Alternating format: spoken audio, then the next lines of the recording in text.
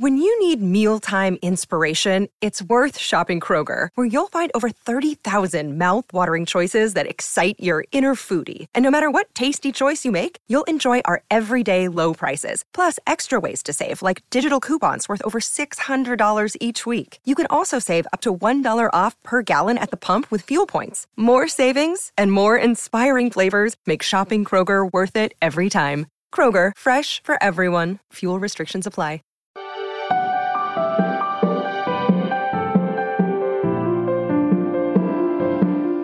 Hey everybody, welcome to episode 38 of Waking Up to Narcissism. I'm your host, Tony Overbay. I'm a licensed marriage and family therapist and host of the Virtual Couch podcast. And one quick thing that I would plug, I guess, up top is I am going to keep the marriage workshop on tonyoverbay.com/workshop.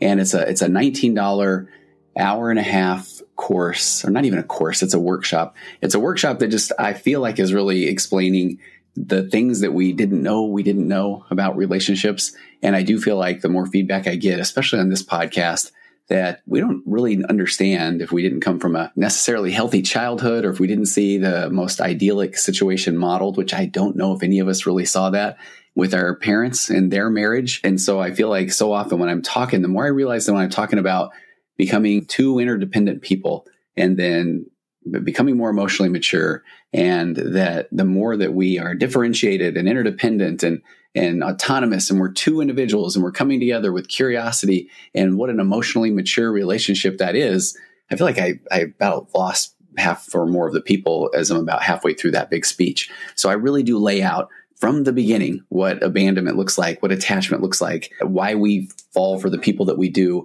and how we show up early on in a relationship with just stars in our eyes. And even if we feel like some things are a little bit awkward, there's some red flags, I'm sure it'll be better later. And so we just go assuming so many good intentions, and then we don't have the tools to communicate. And then we find ourselves in these unhealthy relationships where we kind of feel like maybe this is it. And so I really feel like this workshop is just a good way to get an idea of, oh man, that is what a relationship could look like.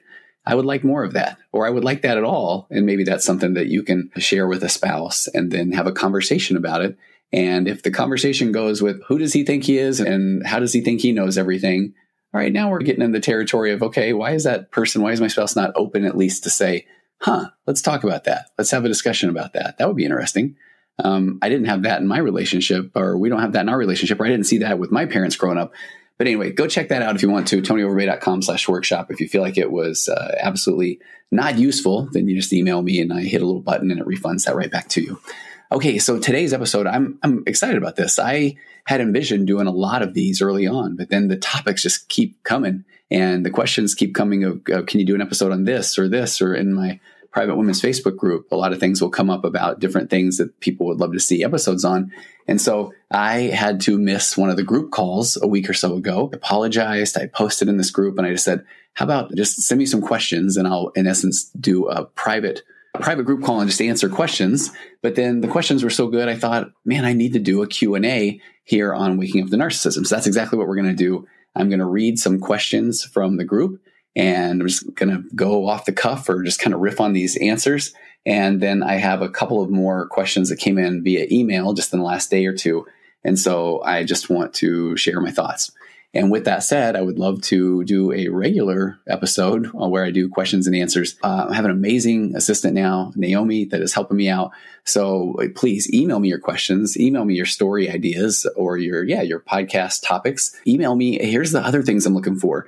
That if you are a woman who is in any type of emotionally immature narcissistic relationship, whether again that's with a parent or a child or a sibling or a spouse or a work situation or a religious institution or all of those things, then reach out. We'd love to have you in the group. The group is amazing. If you are a guy that is starting to say, oh my gosh, maybe I got a lot of narcissistic traits or tendencies, or I'm recognizing I'm pretty emotionally immature. I'm getting a nice base of those together as well.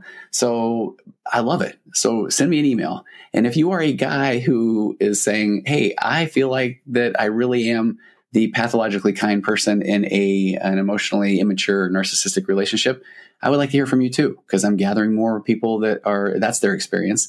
And then if you are a therapist, a professional, a coach, anyone that specializes in this, then I would love to hear from you. And while I'm going here, if you handle financial aspects for people that are coming out of abusive relationships, if you are an attorney that focuses on helping people out of relationships with people with personality disorders, I want to put together a nice directory database. I want to interview people that are in those positions. I would love to hear all that. And I've got an amazing assistant who is organizing things. And so please send that my way. All right, let's get to the first question. The first question is, how am I supposed to handle times when my husband gets angry and leaves? And in this situation, she said that it had been several days.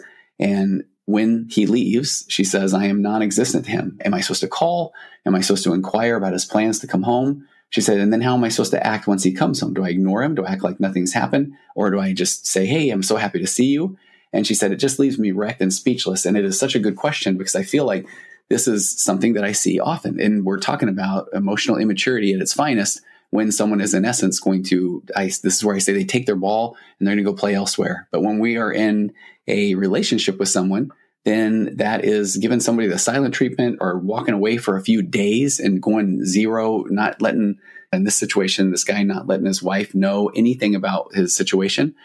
That is emotionally immature because it sounds like they have kids. There are responsibilities there. And so in essence, he creates the situation where now she has to be the one to reach out to him, which only feeds that supply or feeds his ego of, see, you needed me. Well, no, I need you because we are in a relationship. That's what a marriage is that we do have things that we have to count on each other for, rely on each other. And so emotional immaturity is just where somebody can say, well, I'm just tapping out and I'm going to go completely silent and you'll see how much that you need me.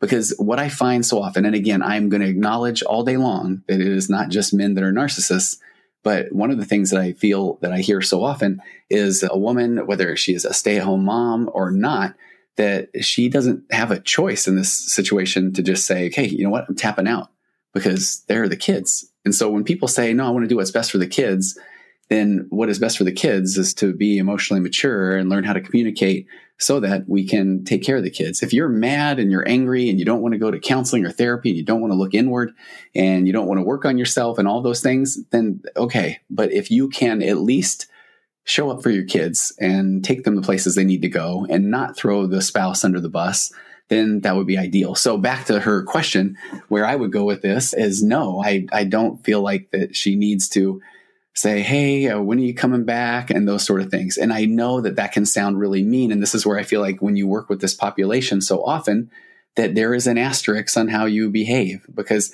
yeah, if, let's say my spouse was really upset for some reason and she just said, I need a break and she's going to take off. First of all, this is that concept where I don't think that there would be any part of me that would worry that she wouldn't communicate with me. But then if I hadn't heard from her and I shoot a text, hey, just checking in, you okay? Then I'm pretty confident I'm going to get a response. Yeah, I'm just blowing off some steam. So the fact where somebody can just disappear for days and then now you have to say, hey, I guess I'm sorry, or are you coming home, or what's this going to look like? And then when they come home, I guess I better act really happy and, oh, I'm so glad you're here. That in essence, what we're doing is we're creating a pattern. And so we're rewarding the emotionally immature person for leaving and completely abandoning their responsibility as a parent. And who knows if it's in the situation as a provider and now leaving this person who has no clue, when is he going to come back? What is he doing? Where is he going? Is he going to pick the kids up from whatever practice that he normally does? Do I have to adjust my plans? Does he care that I have plans? So emotional immaturity, selfishness, that's where the person is easily just all of a sudden making everything about them. Actually, someone answered in the group and I thought it was really good. They said, not to diminish your pain, but focus on making it a time of enjoyment and fun for yourself. He can go rant, but you don't need to carry his problems. I love that. She said, if I was worried about his faithfulness during this time, that might be a different story. I'd probably be done. But she said, if he's just sulking, then please work toward raising your emotional baseline. And I love that concept. So if someone then in the situation is gone, and as hard as it can be, if this is a pretty predictable pattern, then it is going to resolve itself. If you can, in this situation, just be present, enjoy the kids, enjoy maybe your cortisol level lowering, and just try to be present. And I feel like that could be some really healing time instead of this time of additional anxiety and depression or frustration. And the next question, and this is one that I know that we start touching on in other episodes, is about kids. This person says, what are your thoughts on the impact on kids when the relationship is survivable and logistically functional And I've worked out how to keep the fighting not in front of the kids for the most part, but things are largely emotionally barren versus the impact of divorce. Major drop financially, changing houses, possibly schools and friends, new spouses, girlfriends. And she says all the crap that comes with that. Somebody else had said, I second that, when it's not bad, but it's not good either. And boy, I can't help myself go with a little bit of humor here, but who got married when they were young and they dreamed of, man, I can't wait till I can be in a relationship that is survivable and logistically functional. Again, being a little bit facetious with that. And it breaks my heart, obviously, that somebody's in this position. But this is the question of all questions. And I know this is something that Ross Rosenberg talked about. If you didn't hear that episode a few weeks ago, it's a little hard to hear at times. And it can sound harsh because what we're talking about here is to the pathologically kind person that is found themselves in a position where they are trying to make the relationship at least survivable. And at least it sounds like she's been able to work out that we're going to not fight in front of the kids. I get that now we're basically telling that person, okay, you have to make the decision what's best for your kids. And so even when somebody like Ross jumps in, or I've had a couple of episodes and I'll talk about this here in a second, but and we're saying, here's what I think you should do. It's really difficult because I don't know what that person's experience is on their day-to-day life. I don't know what relationship they saw modeled when they were growing up. I don't know if they were a child of divorce. I don't know if they have extra feelings around that. And so that's really difficult. So the first thing I want to do is acknowledge that that is really hard. It's really common. And this is what keeps people in relationships for a long period of time, much longer than maybe is good for their emotional health. I've worked with so many people, women and men both, who their body is trying to scream to them to get out, where they will try to say, okay, in situations like this, let's say that they've made it survivable, it's functional, they don't fight in front of the kids, but every time they are around their spouse, their stomach turns or they start to have trouble breathing. That's their body saying, I don't know how else to get your attention, but this does not feel safe. So first of all, I want to say, check in with that because your body's trying to tell you something. Your emotions are there for a reason. We are horrible about stuffing our emotions in general because growing up, even if our parents, bless their hearts, said things like, yeah, that person didn't really mean it, or you just need to get over it, or it's not a big deal. We've been trained to say, okay, I just need to move past my emotion. Our emotion is trying to tell us something. Anxiety is trying to tell you something. It's trying to say it's a little bit scary. Anger is trying to tell you something. Anger sometimes is saying, I have no control over the situation. And the only way I can gain control is if I erupt. Our body is trying to use emotions to convey a message. If you are in a survivable and logistically functional marriage, what happens when you are around your spouse? Do you go completely flat affect? Is it hard for you to get excited about anything? And you try, then is that your body telling you, I don't think this is what's good for you? So look at that first. But then here's the controversial thing. So Ross likes to say that I believe, I'm summarizing, I think what he says often is that this is where it's not best for the kids because this is about you managing your discomfort, almost in spite of your kids. And I wonder if it's then maybe trying to really convince yourself that this is the best thing to do because I am afraid of all of the negative things that are coming. Like she says, the changing houses, the drop financially, the changing in schools and friends and new spouses being introduced. And because boy, would that bring on emotion. And so those are a bunch of unknowns. And turns out our brain is not a big fan of the unknown because the unknown is really scary. So sometimes our brain likes to say, I know what I know right now. And so I can manage this. But at what cost? Is that a cost your mental health, a cost your physical health, a cost your kids' potential success? So a couple of episodes ago, I absolutely owned the fact that I don't have data around what I'm about to say, but I feel like if you really look at the fact that we develop our sense of self as kids from external validation, because a kid has no idea who they really are. So if their parents are united and they are happy and they provide a secure attachment to the kid and the kid feels safe and they can talk about anything, their hopes, their dreams. And if that's going on, then who does that kid become? Their sense of self is that I am okay. I am enough. I am good. I am lovable. But if they are viewing the relationship through this, my parents have no connection, they're going to feel that emotion and they're going to feel that just negativity or that flatness in the relationship. And too often, that's why then a kid becomes a caretaker. So if the kid sees the parents both flat, sometimes the kid is in essence proverbially going and finding the juggling balls and saying, hey, everybody look over here. This is fun, right? I must be bad because when I walk in the room, everybody seems pretty down. Talk about a kid looking for external validation.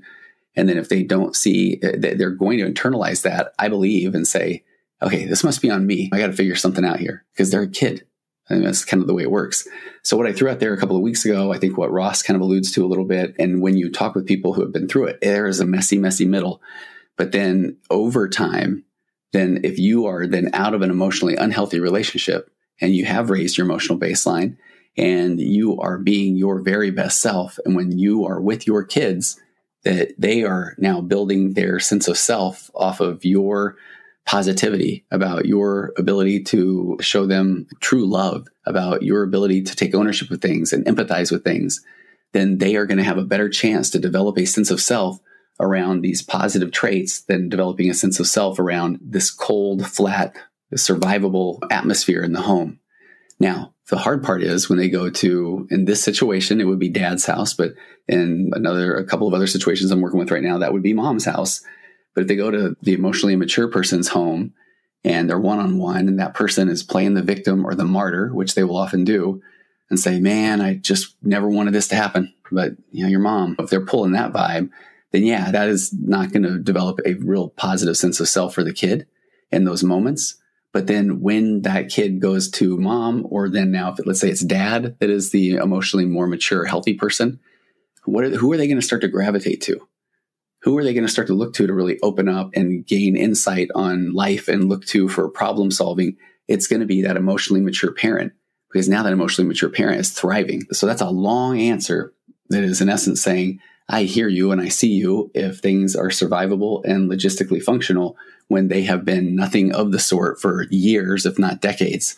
And so well done on the work that you've done to get the fighting from away from in front of the kids, and that you've been able to take a breather while things are survivable. But then now maybe just take a look at, is this the best thing for my emotional health, my mental health, my physical health? And what impact does this have on the kids? Maybe from this framework of what are they seeing? What are they learning about a relationship? And if I'm continually just trying to buffer and manage, then are they getting the best of me? I would imagine not. This is the part where I don't know, this is where we hear so often, I don't know if you know who you are in that situation, because you are continually the buffer, the peace giver, the solver, the fixer, the emotion manager, and not yourself. So if you're out of that situation, now all of a sudden, maybe you're the painter, maybe you're the writer, maybe you're the comedian, maybe you're the dance party mom, whatever that looks like. And what is that kid going to feel there? Oh, I like this. Maybe I want to be this. Maybe I want to be the writer. Maybe I want to be the painter. But if they're there trying to manage their parents, then now they need to be the fixer. They need to be the comedian. They may take on the role of a scapegoat. So I think that you see where I'm going there. This is a good question too. The next one is about a family member. She said, my question's about my sister. I'd like to tell my parents that she's a narcissist for a number of reasons, mostly regarding their caretaking when they're older. She said, I want to do it. If my sister was in charge, that would be bad. And also for my own protection regarding sentimental items that I will want. And I'm imagining maybe at the point whenever parents pass, and now we're dealing with estates, and we're dealing with, I'm drawing a blank on what it is called, a will, things that are left, because I will tell you, it's so fascinating, the things that you start to see over and over as a therapist. And that concept of watching an emotionally immature person, a narcissistic person show up in divvying up assets, and where they just go for the big ticket items. The things are just about money and not necessarily about sentimentality. And even to the point of where if someone expresses, all I want is, dad's college ring. That's a real one from a few years ago, where their emotionally immature member of their family just said, oh, I've always wanted this ring. I mean, you guys even know that dad used to say all the time, I just can't wait till you have this ring. And who can challenge that? But everyone else in the room knows that doesn't even make sense, because actually no one knew about dad's ring. Dad didn't know about his ring. We just found this. And that was that example, which was pretty interesting. But the bigger point here is, it's the old, do I tell someone that someone else is a narcissist? Now, in a perfect world, it would be amazing if one could bring a list of, here's the emotional traits of emotional immaturity, and I really feel my sibling lines up with these. And again, in a perfect world, here's the challenge, the problem. And I'm getting this feedback as a podcast literally called Waking Up to Narcissism. I get the eye rolls at times. I get the people that come into my office that have nothing to do with narcissism or emotional immaturity. They're seeing me for other things, faith crisis or overcoming pornography or that sort of thing. And then they'll listen to Virtual Couch and they'll say, oh, yeah, no, I've heard of your narcissism one. And you can tell that there's just that tone, because narcissism is such a triggering word in the world, in the universe, in the zeitgeist. And so I feel like for the most part, when somebody says, hey, I think this person's a narcissist, I feel like there's just a big old sigh of, okay, you've been reading BuzzFeed or something like that and hearing the term, but little do they know that, oh no, you've been getting your PhD in personality disorders over the last few years as you've been trying to make sense of what's wrong with me. But then that is really hard to convey to somebody. So my go-to is that you don't tell somebody, I think someone else is a narcissist. I think that you go to someone, and here's where, when I talk so much about my 4 pillars of a connected conversation, I have a one-person version of this. So if I go in and I say, hey, tell me, let's say it's the parents in the situation, and I say, hey, tell me what's going on with your caregiving as you get older. Tell me about your plans. What are you looking forward to? What is the plan? And so now I have, in essence, and this sounds as if I'm being manipulative, but I have walked someone right into my 4 pillars. Now they are communicating. I've started with curiosity, which is such a key, and questioning. And then they are going to say things in my first pillars. Now I get to assume good intentions of what they're responding to me with, or there's a reason why they're saying the things they're saying. And then if they say, in this scenario, if it's really, your sister's been talking about taking care of us, and I really feel like that would be an amazing idea. You can't then drink a glass of water just so you can do the spit take and say, what? Really? You're going to have her do it? Because now we're going to put that person on the defensive. So in my pillar 2, I can't tell somebody, are you serious? Or I don't believe you, or you're wrong, or that's ridiculous, even if you feel all those things. So it's really more of a mindset to get to pillar 3, questions before comments. So then, tell me about that. Tell me what she said, or tell me about her plans. And then pillar 4 is staying present. Don't go into the bunker. Don't put it on a victim mindset. So in that scenario, then if you then are hurt because you hear these things, instead of going, yeah, okay, I guess my opinion doesn't really matter, because now we want that person to come rescue us. So instead we stay present. Now that person that you just basically lured, is such a manipulative word, guided into a conversation, a 1-person 4-pillared conversation, then at this point now they feel heard, they feel understood. And now you share with your, I wonder if, I worry that, and I feel like statements, not the, you don't understand what you need to do is, and because now again, we're putting somebody on the defensive.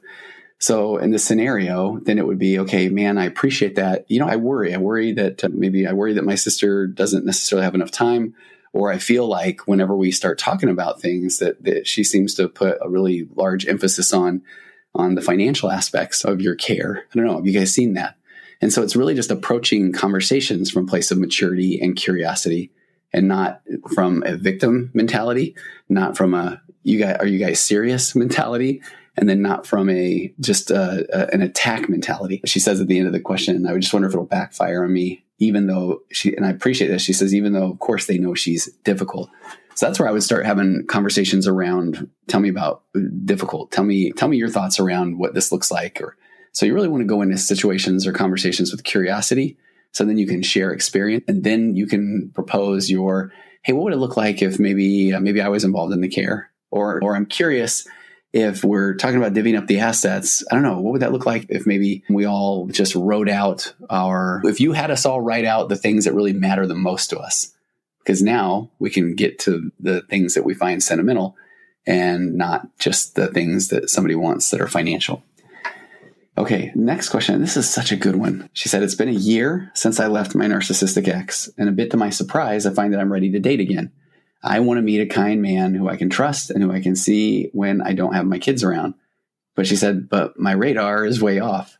She said, I've done a lot of healing in the past year, but I have never been in a real relationship with a person that was not a narcissist. And all of the relationships it sounds like she's been in, it's almost like she wakes up one morning and realizes, wow, I'm in a serious relationship at this point, without even meaning to, and then without really being asked to. And so she said, my question is, how do I know people aren't narcissists? How do I know what a real attraction is and what isn't just familiarity with a person who has the bite that fits my wound? So well said.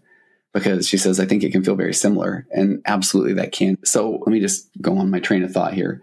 First of all, long ago on the Virtual Couch, I did an episode that said your picker is not broken.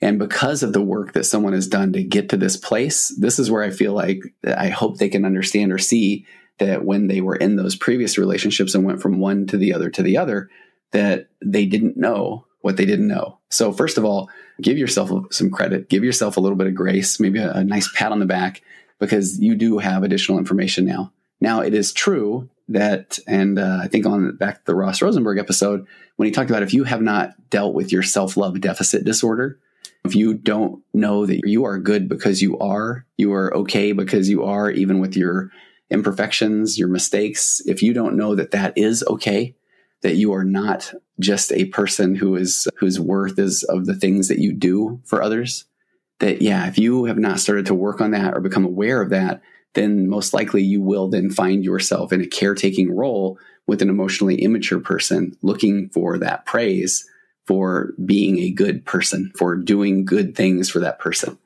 So this is where I feel like it's really important to recognize that, all right, that is probably what got me into these unhealthy relationships, is this: I am only as good as the things I do for others, not just I am enough. I do not have to prove to somebody that I am lovable, and I do not have to work and earn my love, that I am lovable. Matter of fact, a quick tangent, and let me share a quote with you that I think is so good. And this is going to sound like we're going to take a little turn toward spirituality, but this is from a book called Radical Acceptance by Tara Brach. And the first part of this is going to talk a little bit more about the Buddhist mindset, and then we're going to talk a little bit about the concepts around Christianity. And so I don't want you to feel like I am about to tell everyone that they must be Buddhist, but I think you will see where this is going by the end of this quote, and it is beautiful. Tara Brach says that Buddha taught that this human birth is a precious gift because it gives us the opportunity to realize the love and awareness that are our true nature. And I really believe, whether you are Buddhist, whether you are Christian, whatever your faith is, that at the core of your faith, I would imagine that our birth truly it's a precious gift, because now we will eventually find or realize the love and awareness that are our true nature. That whether we have the goodness within us, whether we are children of God with our unique talents and abilities, that I feel like the message is similar. But here's where things get really interesting. She says, spiritual awakening is the process of recognizing our essential goodness, our natural wisdom, and compassion. And she said, in stark contrast to this trust in our inherent worth is our culture's guiding myth in the story of Adam and Eve's exile from the Garden of Eden. And again, please, I hope that you will not get defensive, because I believe that we have taken certain stories in our faith community, our faith traditions, and now maybe they have morphed over time. But I feel like the essence of faith community is built around this: I am a child of God. I am good. I have light within me. I need to lift myself so others around me can also be lifted. I need to let my light shine forth. Because here's where she goes with it. She says that we may forget its power. Now she's talking about that story of the exile from the Garden of Eden. She says, we may forget its power because it seems so worn and familiar, but this story shapes and reflects the deep psyche of the West. She said the message of, quote, original sin is unequivocal. Because of our basically flawed nature, we do not deserve to be happy or loved by others or at ease with life, that we are outcasts. And if we are to re-enter the garden, we must redeem ourselves, our sinful selves. We must overcome our flaws by controlling our bodies, by controlling our emotions, by controlling our natural surroundings, by controlling other people. And we must strive tirelessly, working, acquiring, consuming, achieving, emailing, overcommitting, and rushing in a never-ending quest to prove ourselves once and for all.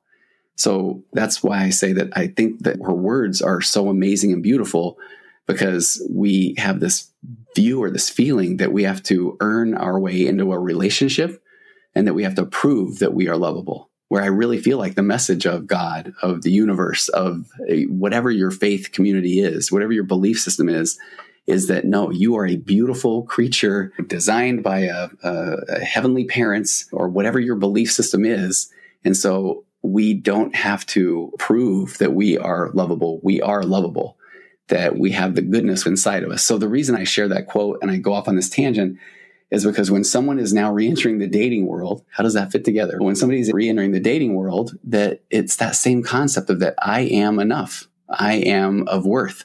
I am lovable. And I don't need to prove to myself, prove to someone else that I am worthy of their love. If that is a difficult thing that you are running into in your relationship, then that is an emotionally unhealthy relationship, because you are wasting so many emotional calories and energy on trying to prove that you are of worth and prove that you are lovable. And so when you are in a healthy relationship, or when you're out of an unhealthy relationship, how much time and emotional energy does that free up for you to now go and explore and do and find out and create and be, where those are things that when you are in an emotionally unhealthy relationship and you're trying to manage and figure out and buffer and protect, that is just this survival, really, if you look at it that way.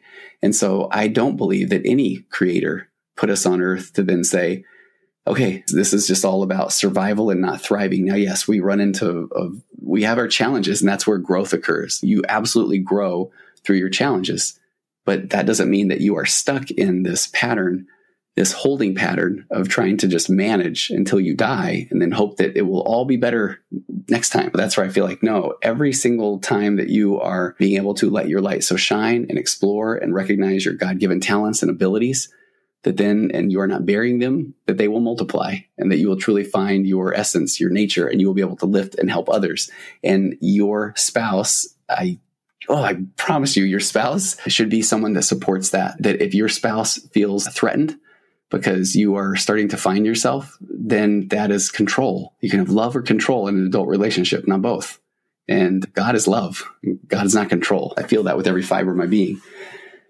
So when she says, how do I know people aren't narcissists? Great question, because I've worked with plenty of people that have gone into the dating world, and it is some of the most rewarding and fun, for lack of a better phrase, times as a therapist, when we get to look at things like, okay, yeah, you're going to want to date because you're a human being and we do want connection. And so in this, oh gosh, I got so many thoughts here. There's another one where, as a therapist, and I used to say this often as well, that ideally, yeah, give yourself 6 months or a year and work on yourself and raise your emotional baseline and turn to your values and figure out who you are and take action on things that matter. And then you'll enter a relationship and you will be on fire and you can't wait. But the reality is, when people sit there and wait for the 6 months or the year, typically they're just starting to come out of a fog. And so they need this time to regroup. But then they also have this pathological loneliness, and they want the companionship of another person. So I remember when almost the switch flipped as a therapist, where I had to realize I can say the things I think would be ideal of, yeah, work on yourself give me 6 months. But then I feel like so often people are so down or lonely or just coming out of this fog that they don't know what they don't know. And they aren't necessarily really engaged in the work on self-improvement. They're just trying to survive and get out of an emotionally unhealthy relationship. Sometimes I remember working with clients that would almost wait until, okay, it's been 6 months. They were just waiting till the clock struck 6 months and then jumping on all the dating sites because they need validation, because they need to know I'm okay. They want to feel loved. They want to feel like they matter. And you can find plenty of that in the world. You really can. And that's where the love bombing or the emotional maturity comes in.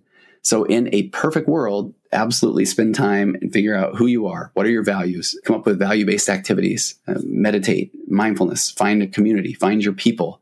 And you don't have to prove yourself. Just find a place where you can be.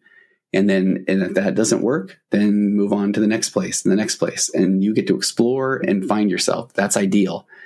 But if you feel like, I just want to date, and it doesn't matter what anybody's going to say, I'm just going to date. If that is where you're at, own it.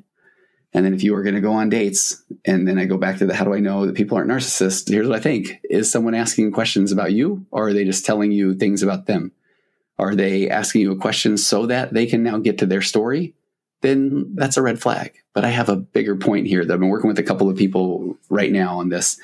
Is back to my 4 pillars. In my marriage therapy, I talk so often about we're so afraid of contention that we avoid tension altogether. And tension is where the magic occurs. Tension is where the growth occurs. So here's what that looks like in a dating relationship. I had a woman that was on a date, and the person said something to the effect of that how did it go? I don't want to, if I get this backwards, the point will still be made. But I believe he went in, talking about how amazing his kids were.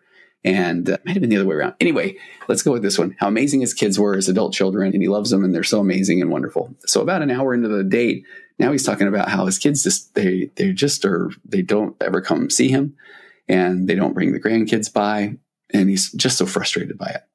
So this is the part where she said she realized this is the moment where I used to just give everyone just benefit of the doubt. And I know in my pillars, I say, pillar 1, give someone the benefit of the doubt. We'll address that.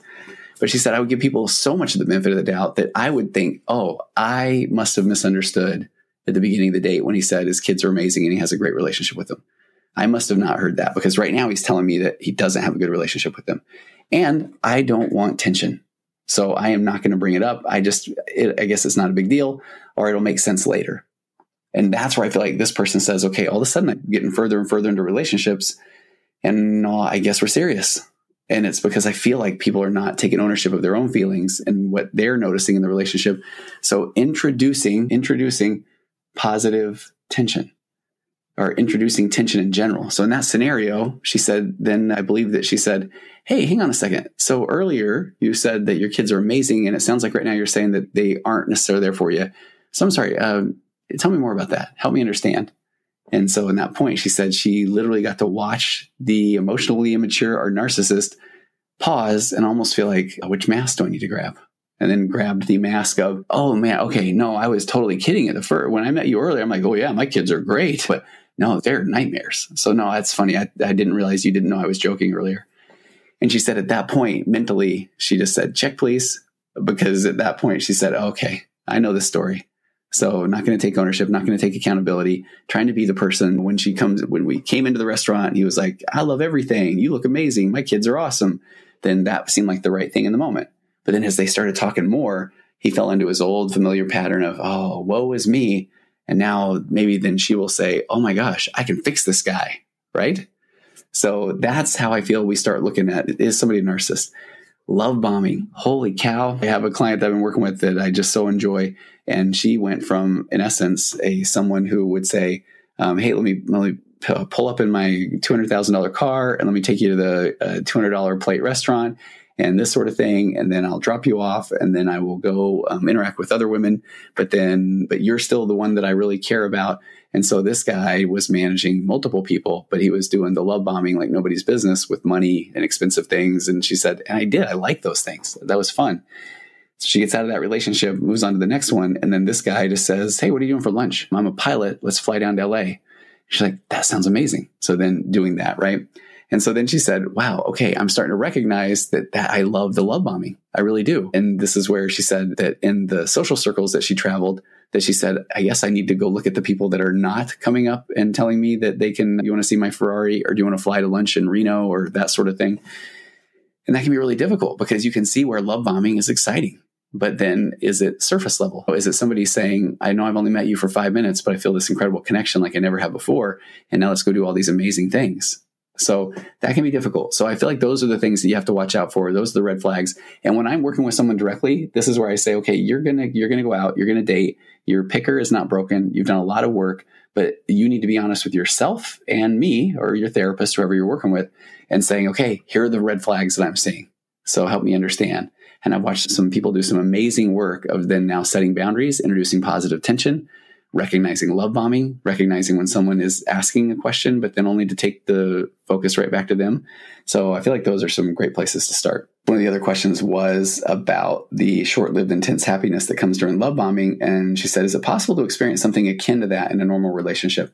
This is one of those things that we don't know. And I don't know if I've talked about this on the Waking Up to Narcissism. On the virtual couch, I've done a couple of podcasts on these levels of intimacy that are phenomenal. I did a lot of betrayal trauma training under Dr. Kevin Skinner. And at one point, he gave what I felt like was almost a throwaway training that was so good and gold and just amazing. But he talked about when we find our partners at first, when we're younger or emotionally mature, we're typically attracted to them physically. There's a level of physical intimacy. This person is hot. I want to make out with this person. I want to be with this person. I want to touch this person, all those things. But then we get in a relationship, and then he identified these levels of intimacy. Almost look at it like a ladder. And at the bottom rung is psychological intimacy, which is honesty, loyalty, trust, commitment. Those are things that are going to have to develop over time. But then where we start on this intimacy ladder is verbal intimacy. Can I just talk to this person? Can I talk to them for hours? Do we just love to talk like you did when you were a teenager and you had a long phone cord and you would close it in your room? And I don't know, but can you just talk? And if you feel like you now have this basis of verbal intimacy, the next level up is emotional intimacy. So if I feel like I can talk to somebody for days, hours, and it feels comfortable and right. Now I'm going to start opening up emotionally, and we're going to start talking about some serious things, emotional things. I'm going to feel safe enough to do that. The next rung up is cognitive and intellectual intimacy. And this is where I say, if we're connected verbally, we're connected emotionally, then this person one can have your PhD, the other can have your GED. It doesn't matter. We have verbal intimacy, emotional intimacy. So that cognitive and intellectual intimacy is we can have different interests. We can have different education levels because we're verbally connected and emotionally connected. The next level up is spiritual intimacy, because if those first things are intact, it doesn't matter if we're from two different belief systems, faith systems, because we are openly curious and safe and opening up emotionally, and we can explore. And now we're starting to get what the real essence of a relationship is. Dr. Sue Johnson, who started emotionally focused therapy, what I base my 4 pillars off of, just talks about how we're designed to deal with emotion in concert with another human. We only have our experience to draw from. So when we get into a relationship, it is beautiful when we first become two to then become one. And that's an Esther Perel quote, by the way, I love it. But when we can then say, oh, wow, this is my experience in whatever the situation is. Tell me about your experience. That's the way we grow, not someone saying, really, that's your experience? That's stupid. My experience is the right experience. That's emotional immaturity. So then the top rung is physical intimacy. Then if you are connected verbally and emotionally, cognitively, intellectually, spiritually, then that's where the physical intimacy is the byproduct of that connection. So that is where I feel like that feels better than love bombing. Now it takes patience, right? Love bombing does not. And the funny part about this is, so now if you go back and look at those levels of intimacy or this ladder view, if we go in and we find somebody they are hot, they're attractive, and now we try to talk to them. By the way, if you want to watch this on the YouTube channel, I'm going crazy with my hands and doing ladders and where we're at here. But if you find the person attractive, excuse me, and then you start dating them and then you start talking and that is not going well, but then, oh my gosh, they're hot. Now we don't care about verbal intimacy. Or then we are so attracted and we start making out or we start being intimate or having sex. Now all of a sudden I try to open up emotionally to that person and they say, are you kidding me? And here comes some gaslighting. But boy, they are gorgeous and we're starting to have a physical bond. Then you can see how you start to overlook these things and say, we'll work on the verbal intimacy later. We'll work on the emotional intimacy later. But sometimes that later doesn't come. And then our whole relationship then is dependent upon that physical intimacy. And that's where I believe Dr. Skinner talked about it. It's almost like the ladder becomes inverted. And if the basis is physical, if the basis is they're hot, we have sex with each other, but we can't communicate on these other levels, then we're not going to always be equally yoked when it comes to physical intimacy. And that's where you start to see people turning to unhealthy coping mechanisms like pornography or affairs, because if the basis is physical and then the other person is not, quote, showing up, then if that is the basis, they're going to feel like, well, this isn't working for me. This relationship is not viable. If it's flipped and the relationship is based off of verbal and emotional intimacy and physical is the byproduct, then we can be off. We can be in different places physically, but then we are so connected verbally and emotionally. And that's the part that I feel like is you don't know what you don't know if you've never experienced that, because that is euphoria. Yeah, that's not fly me to LA for lunch, but that's I just spent the most incredible day with someone talking, emotionally opening up, spending time, doing errands, having shared experiences, going to dinner, whatever. And then at night, it's, oh my gosh, we want to be physical, because that is the byproduct of this amazing day. It's not, okay, this day sucked, but at least we can get physical. I think that one is the big difference. I have gone for a long time, and there is another question that has to do with, so I'm going to do a teaser. So coming up next time, the person asked about the difference between borderline personality disorder and narcissism. And so I have an amazing article that I will tease, that I will talk about next time, that is talking about borderline and narcissistic personality, the differences and the similarities. And then I also had a wonderful question, and here's where I'm going to be so authentic. Look at me. Isn't that cool how authentic I'm being? Validate me, please. But just being very authentic. A few weeks ago, I talked about confabulation, and that was something I was not familiar with. And now it rules my world. The concept of confabulation makes so much sense in the world of emotional immaturity and narcissism. And if you haven't heard that episode, please go listen. I also had someone ask me about white knight narcissists. And this one almost hits a little too real. When I talk about my own emotional immaturity and narcissistic traits and tendencies, as I'm reading about this, I felt like I was almost like turning my head and looking out of one eye going, oh, is that what I was? Was I more of a white knight narcissist or emotionally mature until I came into my own or became more emotionally mature? So we'll talk about that next time. So continue to send me your questions. If you want to be involved in one of the groups that I talked about earlier, please reach out. And I really appreciate the emails, your experiences. I'm going to be sharing a lot more of those because I know that that's what really resonates with people. And just wherever you're at, you're right where you need to be. You're on the path. You're on the path to healing. You're waking up to narcissism, whether it's your own emotional immaturity or whether it's the emotional immaturity in your relationship, and you deserve to be happy. You do. You deserve to not have to put so much effort into trying to be heard and understood and loved, because you are lovable. You are worthy of being heard and understood because your story is amazing, whatever it is. And if somebody doesn't want to spend the time to listen, then I am so sorry. And that breaks my heart. And relationships should not be that difficult. So I hope that you will then, the things that you're learning on this podcast and the books you're reading and whatever you're doing, that they are going to drive change. And as you start to change the dynamic in your relationship, it will upset the apple cart, so to speak. But then that's the opportunity where we're going to find out, is this just a situation where my spouse, I didn't know what I didn't know? So now does my spouse not know what they don't know? And can I bring this up to them? And will they start to look inward? And if so, then maybe we can start to make some changes. So that's my hope, that change is either going to be for the better for the relationship, or it's going to be what you need to do to survive, because you have so much to offer the world, your kids, life. But boy, you have to find yourself first. And if you can't find yourself in your own relationship, then that isn't the way relationships are supposed to be. All right. Have an amazing week, and I will see you next time on Waking Up to Narcissism.